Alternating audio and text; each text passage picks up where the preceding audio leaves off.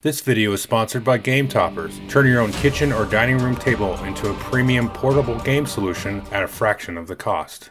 Hey everybody, welcome to the next installment in the series I'm calling What Happened To. Today we're talking about what happened to 2014. Again, this is where I go back through the most anticipated list on Board Game Geek of that year, as compiled by Rick Vineyard and voting on by the Board Game Geek members. And then we'll just jump in. I'll have playlists and all the stuff and links to the Geek List and mentioned here, all in the description below. So if you're catching up midstream, you can kind of get caught up. We'll jump in right into it. I will skip some numbers because some of them are repeated from previous years. You know, the games didn't come out and stuff as expected. So the number 20 here is Descent: Journeys in the Dark, Shadow of the Nerykal. So I think this is the second Descent expansion to show up on this list. You know, it come out. It's. I think this one really started to gain popularity. I think when it came out, it was sort of not a shock, but it was kind of a mid-year announcement, so people weren't necessarily anticipating the initial release. This one, like I said, last week or 2 weeks ago, it's lasted a long time, right up until the announcement of the new kind of third edition Legends of the Dark. It was coming out with expansion after expansion. It's got the app that came out after a while. It really lasted quite a long time. I think it was probably almost 10 years. So, yeah, I mean, was good reason people were anticipating this one. So that was the number 20. Number 19, this one's a little bit of a surprise, is Argent the Consortium. Now, this is kind of like, it's from Level 99 Games, designer Trey Chambers, who also did another game that's escaping me. The name of it. I also enjoyed that one. I enjoyed this one. This is a very kind of different worker placement game with like different colored workers, and a very, very unique take on worker placement. And the theme of it was kind of like an anime style Harry Potter. So it was like a wizarding school, but kind of like as an anime. Really, really interesting, neat stuff. Lots of combos and abilities and all kinds of cool stuff. I don't really remember hearing about this game until it came out. And I just thought it looked really funky and different, and it really is. I don't know how well this has stayed in print, to be honest with you. Millennium Blades, I think was the other one. I'm not sure if he did that one. Sorry. But this one's been around. I don't know that it's still readily in print. But if you can find this one, I would recommend it. It's a very, very kind of unique take on, like I said, worker placement, and it's got a kind of a funky theme for this style of game. And it's really enjoyable, lots of good strategy. It's just a really fun game. I definitely recommend it. So I was kind of shocked to see it on here, but somebody was excited about it. I didn't know about it until it actually hit. So that was number 19. So we're going to skip 18 and 17 because those are repeats. We're going to go to 16. This is Fleet Arctic Bounty. I believe this is the first expansion for Fleet. First big expansion. This really made the game amazing, I think. The base game was good. It was solid enough. If you've not played Fleet, I do recommend it. It's kind of a combo auction game / San Juan or Race for the Galaxy kind of thing. Basically, you're deploying boats for fishing or crabbing and all kinds of different stuff, and trying to like power up your boats. The boats have combo abilities. You get different licenses, which gives you different abilities, and the cards in your hand are worth coins, and so you pay for your auctions for the licenses with the cards in your hand, and you buy boats, which are the cards with the other cards. So it's like this huge multi-use card thing. Now, the first expansion here, Arctic Bounty, this really added, I think, just that extra layer of complexity that the game needed. The base game is pretty like even keel. I mean, when I first played it, I was like, this is great. But after a while, after a few plays, you're like, okay, it's kind of the same. It gets a little bit samey. And now I would say that I don't think if you were to like try to buy Fleet that you would necessarily need the expansion right away. I think you will get some plays out of it. But after a while, you're going to want to add this expansion to it because it just adds a lot of cool combos, extra licenses and stuff. And it just makes setting up the game to play out how you want it kind of interesting, and the dynamics of it are there. So it's kind of like playing Dominion with the base box. You're like, yeah, okay, after a while you get it. But then you add an expansion or two, and then it really comes to life. And that's what Fleet Arctic Bounty did. And I don't really hear Fleet talked about too much anymore. I don't know. I mean, they've had some spin-offs. Like you had Fleet the Dice game, which was like a roll and write come out, and there was like a light version of Fleet. It was sort of like it was a card game, but it wasn't like this game. It was just kind of it wasn't even like Fleet. It was just kind of its own thing, like a little set collection game. But the roll and write was neat. Roll and writes aren't really my bag, but I think you should be able to pick this up. I know Eagle Griffin's usually pretty good about keeping the stuff in print, so you should be able to find it, and I definitely recommend the base game. And if you like that even a little bit, get the expansion, because that's really going to add a lot to it. So it's nice to see that on this list here. Let's see, the number 15 is Galaxy Defenders. This is from Ares Games.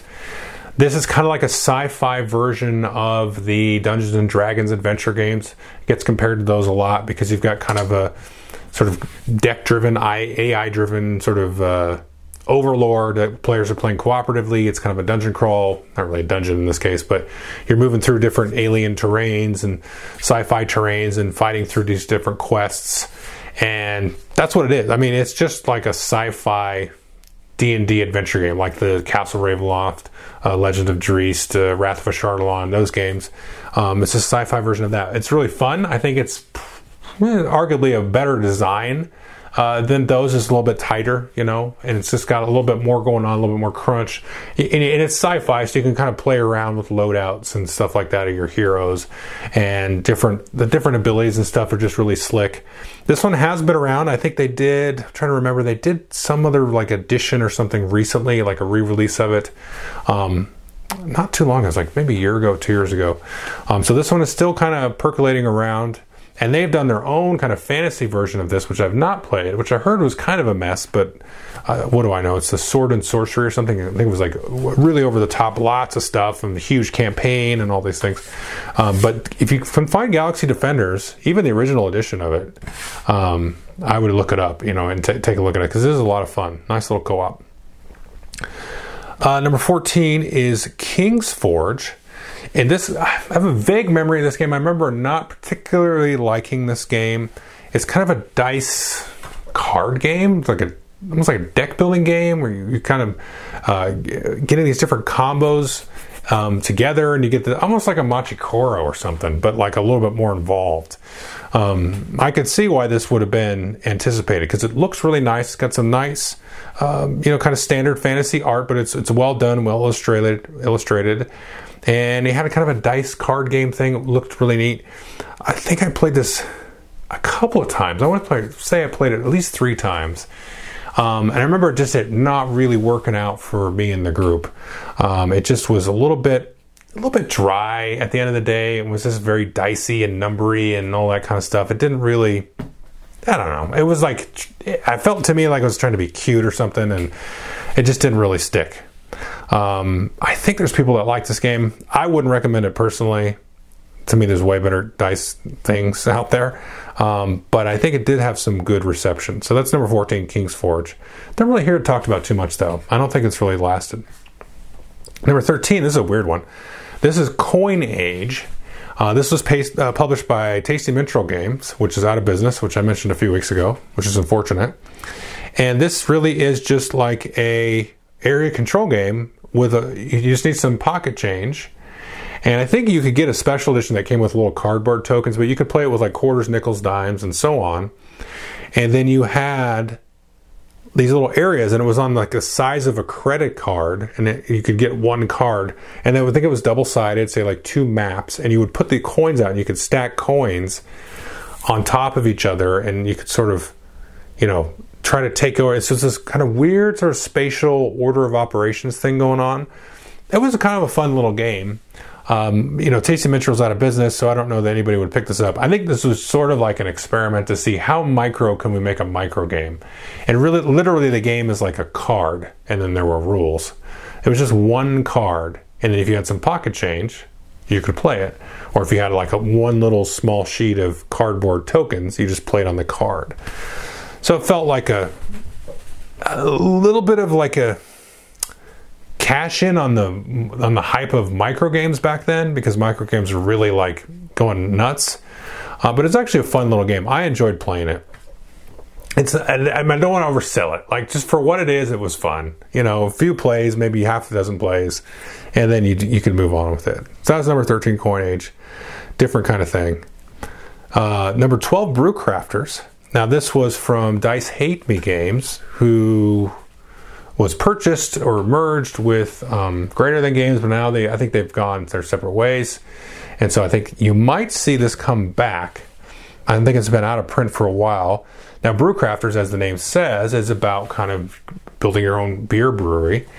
And it had a lot of resemblances loosely to Agricola.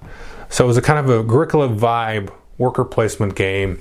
You could get different brews and different combos with the different brews, and you build up your little, your store, your factory, and that kind of stuff. So you had your own kind of like a little player board there, kind of like Agricola in that way. But it's a really good game. This is a really fun game, kind of a cool theme. You don't really see this thing kind of microbrewery type of thing. I mean, you don't usually see that kind of thing. I would recommend it. If you can, I bet you could find this in the bargain bins and stuff floating around there. The game is way better than it, deserving to be in a bargain bin, in my opinion. It's a really good, solid worker placement, a lot of fun, good Euro elements, good like principles of design and all that fun stuff. It just feels like a really solid game in that way.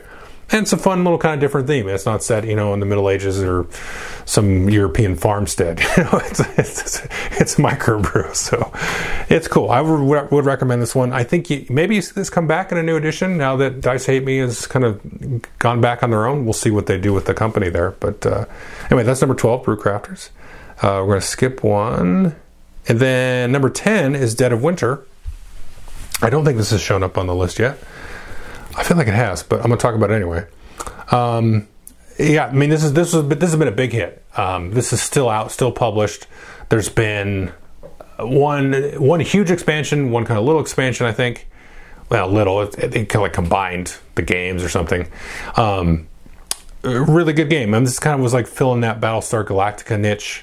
That was kind of like the only game in town when it came to like these big, epic, trader games. You had Shadows over Camelot, and then Battlestar Galactica, and then really Dead of Winter. I mean, you had other games like this, like a Werewolf and One Night, and that kind of stuff doesn't really count. You're talking like a real big, full board game, and, with a possible trader element. This, of course, was set kind of in a zombie apocalypse. It had the whole crossroads system, which was really neat, where you had these kind of story events that would kind of come up.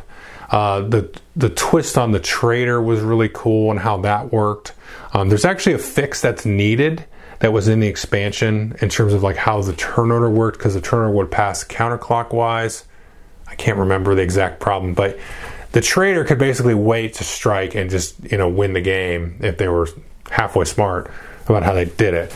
So there's a way to fix that, and it's in the expansion. I think the rules are on Board Game Geek, so if you don't need the expansion to play with that rule tweak, but after the game had been out a little while, I think people had figured out, that kind of loophole. So, but it's an easy fix. It's on the forums, but it's really a lot of fun. I recommend the expansion. I think the game is better with it. It adds some cool modules, some kind of, far out there sci-fi types of modules that are neat, and just some other elements and stuff that made it really cool. And it made it really possible to play it as a co-op. Was more fun because you could just play the base game as a co-op. You could just take the trader out if you wanted to and just play straight co-op. That was more fun with the expansion. I wouldn't really recommend personally the base game just co-op. It's not that much. It's kind of boring. You got to throw the trader in there. But if you had the expansion, just do straight co-op if you want. So anyway, that's number 10, Dead of Winter, still going strong. Number 9, I'll mention this again because they're new expansions. So, more expansions for X-Wing. I mentioned that last week. So we'll probably see this here for a couple of years, I would imagine, because I feel like this game gained in popularity as it went along. A lot of games, they have a splash and then they go away. I think X-Wing kind of picked up popularity and was doing that for a couple of years. So I've talked enough about X-Wing already. But yeah, so that's number 9, still going strong. Number 8 is King of New York, which is kind of like a new edition of King of Tokyo, which came out a couple of years prior. I think kind of came out of blue. Nobody really knew it was coming or really knew what to expect. This is another one that kind of gained, I think, popularity over the years. And then they came out with King of New York, which to me is not as good of a game. I like King of Tokyo much better than King of New York. It had a little bit extra wrinkle, kind of a needless like fiddly element with kind of two city spaces that you could go into and stuff like that. It just kind of added too much. The straight King of Tokyo was all you need. I think King of New York's kind of been forgotten about. King of Tokyo is still going strong. There's like all these different editions of it. They've come out with expansions and different monsters and packs and stuff that you can get. So people were probably rightly excited at the time for a new kind of version of King of Tokyo because it was really way more fun than it had any right to be. And then, I don't know, King of New York kind of went away. But King of Tokyo is still around. So number 7 is Sentinels of the Multiverse Vengeance. So this is actually a surprise here because Sentinels of the Multiverse at this time, about a couple of years, and I think this is the first time we've seen it on the list. So I think this one also did really gain in popularity because, Greater Than Games came out with it. It was their first game ever. I think the first game they ever really designed, those folks. And it was kind of like call it like an indie hit, a cult hit kind of thing. I was a big fan of it because there was not really any superhero games at all back then. And it was just cool. It was a lot of things. I mean, you could kind of look back in hindsight and say it was kind of fiddly because you needed a lot of like D20s to track different effects and abilities and all those things, a whole mess of dice out there. And it could get unwieldy with 4 players, But a couple of players, it was fine. But yeah, now to see this expansion, I think it did start to grow in popularity because their Kickstarters just kept getting bigger and bigger and bigger. They came out with like the Ultimate Edition or whatever, a collector's edition, and then they kind of like they ended it, and then they started up like a new one. There's like a new edition. It was like a streamlined edition. This was like a year or two ago. So this one's really been kicking around, and this is really, this is the Greater Than Games game. They have other games obviously, and other successful games, but this is really kind of their masthead game. So I think this one really did start to pick up popularity. So that's number 7, going strong. Number 6 is Pandemic: The Cure, and this is a dice game, and you are trying to basically play Pandemic but with dice, and you're allocating them to different areas and locales to fight the disease and stuff. This one was pretty good. It's okay. Like it's not bad. I remember at the time there was like a tournament about it, and that was kind of a big deal for that year because people were really interested in kind of the competitive side of that and how you could you kind of were playing Yahtzee and then trying to get symbols and stuff to fight different combos and stuff on the board and fight back the disease, just like in Pandemic. I don't remember being really that enthralled with the game. I remember liking it and enjoying it, but it was just like, this could be anything, I don't know. But I have seen this one around still. It's got the Pandemic name on it, so I don't think they print a lot of these, but I think they do print them. And it stayed around. So, but obviously this is riding the coattails, so to speak, of Pandemic, which came out 5 years before this, and was still doing really well, had some expansions and all that kind of stuff. So, but we're going to see Pandemic Legacy probably going to show up here a couple of years after this. And I expect that would be on an anticipated list depending on when it was announced and came out. And it might have been within the confines of a year. But we'll see. That's number 6. Number 5 is Shadows of Brimstone. This one, this is in my top 10 games of all time. This is still a really vibrant community and game. I know their last Kickstarter is like taking forever to deliver. I didn't get into that one. I don't really care about conquistadors and Vikings.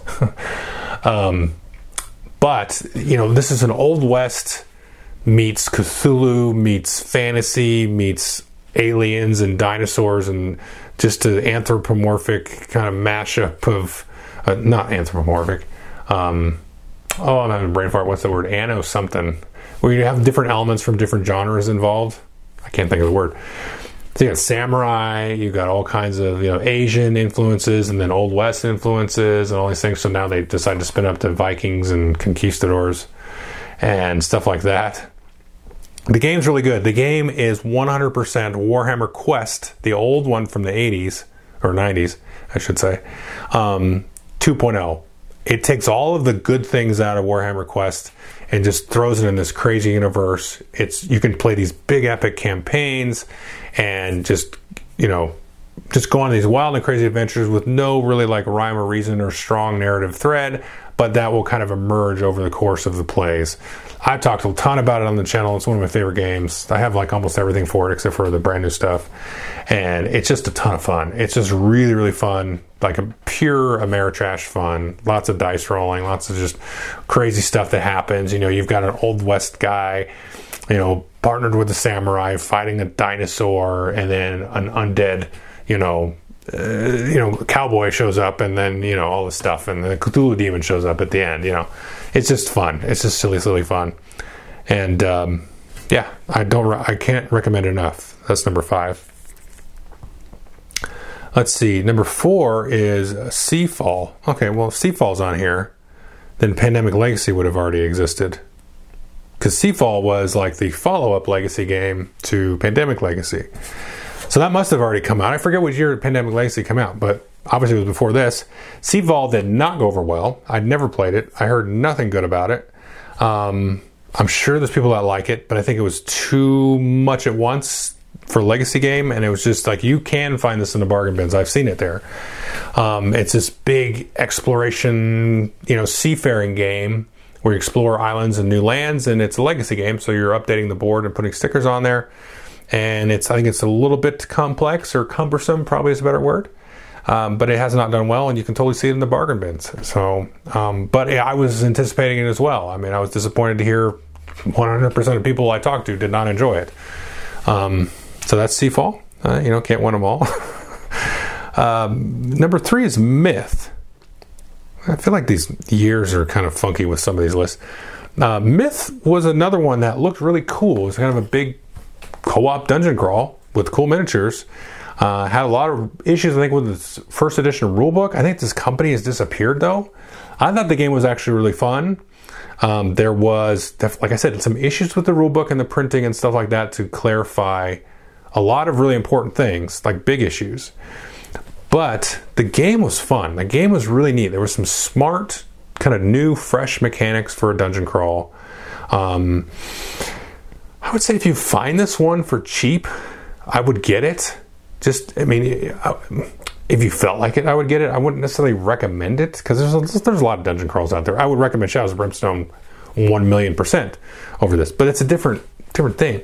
This is kind of a nice, smart, Eurofied, crunchy dungeon crawl. Lots of cool stuff. There's a lot of neat elements here, a lot of mechanics that are really cool. And then you can go find, like the updated rule book online, and then you should be good to go, because it's a fun game. It's a good little game.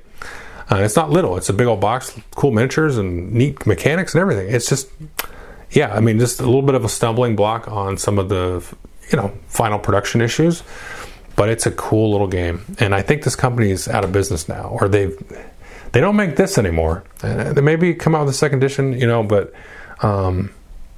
it's a little too bad about that one. Okay, so number 2 is Cthulhu Wars. This is still around. This is by the Peterson Gang games. This is kind of like your Blood Rage or your area control, God, what's the old world one? Gods of the Old World. What the heck is the name of that? The Eric Lang design. This plays a lot like that game, where you have your different Cthulhu type of gods or Lovecraft gods trying to do area control, take over the world, and it's really fun. It's really good. It's like a $500 game though, and the miniatures are just enormous and just massive. But it is a nice, solid game. I know they still make, expansions for this. They've done different print runs. I know they've run into some kind of financial issues with some of their Kickstarters.